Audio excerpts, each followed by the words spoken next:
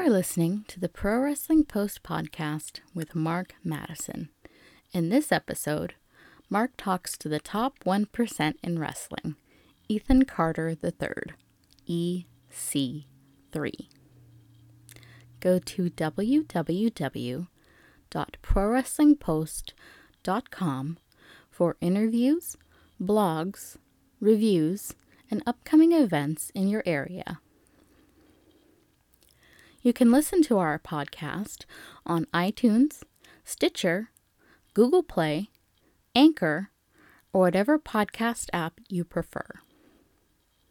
And now, here is Mark with EC3. We are joined here with Ethan Carter III, the former two-time TNA World Heavyweight Champion. Thank you, Ethan, for joining us. Oh, it's my distinct pleasure to be here talking to you. Thank you. Joining us here on Main Event Madness. What we had are kind of different thoughts and questions, more retrospective for yourself as well, and hoping you can help us out. Well, you know, I got a fresh cup of coffee and sitting here, so I think I can do my best. Fair enough. Before wrestling became a passion and a career pursuit, were there any sports would you felt that you could have chosen as a career path, say in high school or college, if wrestling wasn't the choice? I was pretty decent at baseball. I was alright at football. As far as reaching professional heights, probably not. I also had a problem. I didn't grow till I was 19, so through, grade school and high school, I was thin and frail until about 19, and then I kind of blew up, but it was a little too late to be a great high school athlete because I was out of high school, so. Okay, not a problem. When you first... You know the deal. Yeah, I hear you. I mean, we all bloom at different ages, right? Puberty hits at different parts for all of us. I mean, I bloomed a lot earlier in high school. It's not get confused, but okay. As far as growing, it was 19. Yeah. But, anyways, go on. It already turned weird. I like it. Not a problem. When you first competed, the name The Deviant, Michael Hutton, was bestowed upon you. For those that never saw the character, how would you best describe him, and what worked best about that character? Well, Michael Hutter, and I guess that was bestowed upon me via my birth father and real father, Michael Hutter. Michael Hutter, I apologize. Deviant was a name that it was actually, we created a wrestler out of Aki Man in the old WCW NWO Revenge game. We named him The Deviant, and then on my first match, I didn't have a name, so I said, I don't know, I'll just be The Deviant. And then that was kind of how the independent name started. Oh, that's cool. It all spawned from the video game. I love that game. Back in the day. Best engine. Now, maybe correct me if I'm wrong here, but you had a chance early on to work with Josh Prohibition, Johnny Gargano, and Matt Cross early in your career? Yeah, I mean, I've worked with them. I mean, they, Josh and Mendel kind of started the trend of wrestling in Cleveland, kind of made it, well, not made it start the trend, but they made it cool, and they got, the first bit of notoriety through, being in the backyard videos in the backyard wrestling game, but then they got trained the right way by GT Lightning. I came along a couple of years after them, and I think Johnny Gargano was a year or two behind me, but, I've worked with all of them a lot. I know them fairly well, and we have a varying levels of success, some in wrestling, some in real life, so it's good to see all that, and I, see them quite frequently. And in fact, I'm going to beat the living hell out of Johnny Gargano. I don't know when this airs, but tonight at Evolve 62, so that's going to be sweet home style fighting. So fantastic. Now it feels like the EC3 character is constantly evolving, either as a heel or as a face. What do you attribute, being able to keep that character fresh? Because sometimes in wrestling they can get stale, but you're constantly reinventing it, making it better. What do you attribute that to? Yeah, just the fact that I hate stale characters. I hate resting on my laurels. I hate, taking it easy. I think anytime you achieve any sort of bit of success, you want to strive for more and you want to keep going, and you also want to try something different. So I like evolving, because all of my characters that I have loved in wrestling coming up were, evolved constantly. They were never, I don't want to be the same shtick. That's not my style. My style is to try to, I guess, reinvent the genre with character development as much as I possibly can, and, in TNA provide the opportunity to foresee that. That's not the word. Forego that, maybe. Foretell that, also not it, but I'm able to do it, so. All right. And where did the original concept for the EC3 character come about? We know a bit about the backstory, but conceptually, like the writing, the brainstorming, the brainchild all behind it. Yeah, I guess the original EC3 concept came from the creative minds of our creative team in TNA. I was brought in as a new guy. They thought of an idea, and they said, hey, what do you think of this idea? And it was probably the first time in wrestling history I heard an idea I liked pitched to me, because I knew I can run with it and make it my own. And, a lot of the nuances and character developments, it would be a lot different if someone else inherited, I guess, that character, but I was allowed to, find motivations and inspirations for it and portray them, and it kind of all, collaborated into a pretty decent, little successful thing. So a lot of cooks in the kitchen, but we're all making the same dish that turned out pretty tasty. Well, now, there's nuances to the character that you say you've had kind of creative freedom kind of to build that, and whereas you're kind of given rough parameters, but you make it and give it life. Not everybody can do that and almost feel regimented, and this is what you do and this is what you say, but I guess with character evolvement and...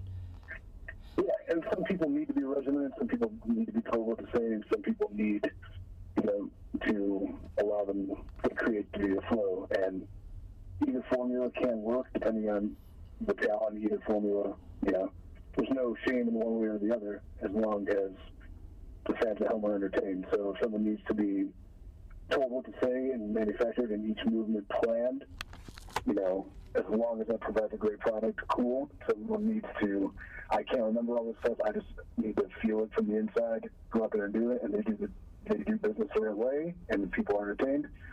It's all good. It's a little stew. That's my second food analogy. Whatever. Not a problem. You've being the TNA champion, holding the title twice. How did you differentiate, say, the first reign from the second? And you just mentioned earlier, you don't like stagnant characters. You don't like things that stay stale. But how did you differentiate between the title reigns and making one not necessarily like the second? Because champions, it's up to them to make that reign special. The first one was a culmination of life's work. There was a lot that went into career inside the ring, outside the ring. Every sacrifice, every injury, everything wrong that happened, everything good that happened. It all culminated with the opportunity to wrestle Kurt Angle for the world title. So the first one is very special to me, and it was sort of what was going to begin, I assumed, a long, illustrious title reign. Losing it in the way that I lost it, I believe it was Bound for Glory in the triple threat match.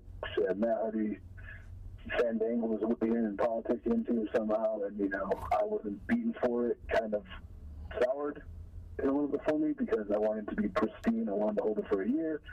That was my goal. Oh well, it didn't happen. We had a world title series, which was I went through 32 other competitors, beat all of them, won that, only to lose it a couple of weeks later to Matt Hardy due to, kind of a changing of the guard. So the first one meant a lot personally. The second one was, more business, I guess you could say, and the second one was more a motive and the motivation and the inspiration to acquire it a third time, because if you're not in this game to be the World Heavyweight Champion, you shouldn't be in the game. Well said. Yeah. Many have said and heralded your growth, your development. Fans that hadn't gotten a chance to see you when you were with that other promotion, seeing you now, getting the chance to see you grow. there's a lot of people that contribute to making you a success too. I guess voices in your ear and helping to be that inspirational figure, whether in front of the camera, behind. Who would you contribute? I mean, you put in 99% of the effort, but there's also some support. Who would you attribute some support to building you up?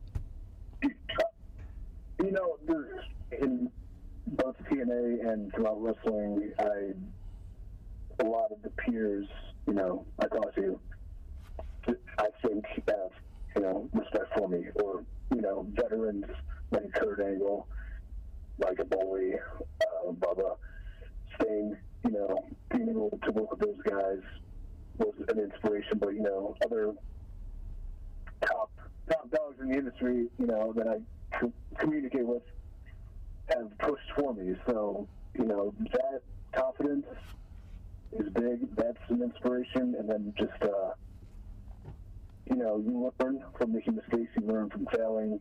I failed. I made mistakes.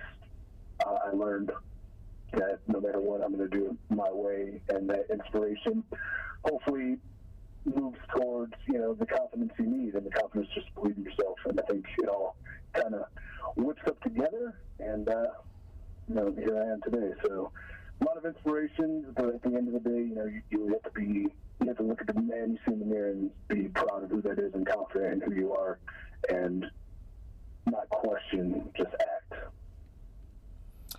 You just briefly touched upon facing Johnny Gargano tonight, so I guess a little bit of the elephant in the room being where the concept of the where the, I guess, social media, internet kind of got spun on its ear with Evolve 61 and what was considered, I guess, an invasion. But how did that whole concept or planning, how did the process for that work out initially? Well, I had a really sweet idea, and I, you know, told Drew Galloway this sweet idea, and he was like, "That's a pretty sweet idea." I talked to Rob Naylor, who works with Gabe and Evolve, and I was like, "Hey, here's a pretty sweet idea." And he's like, "You know what? That's a pretty sweet idea."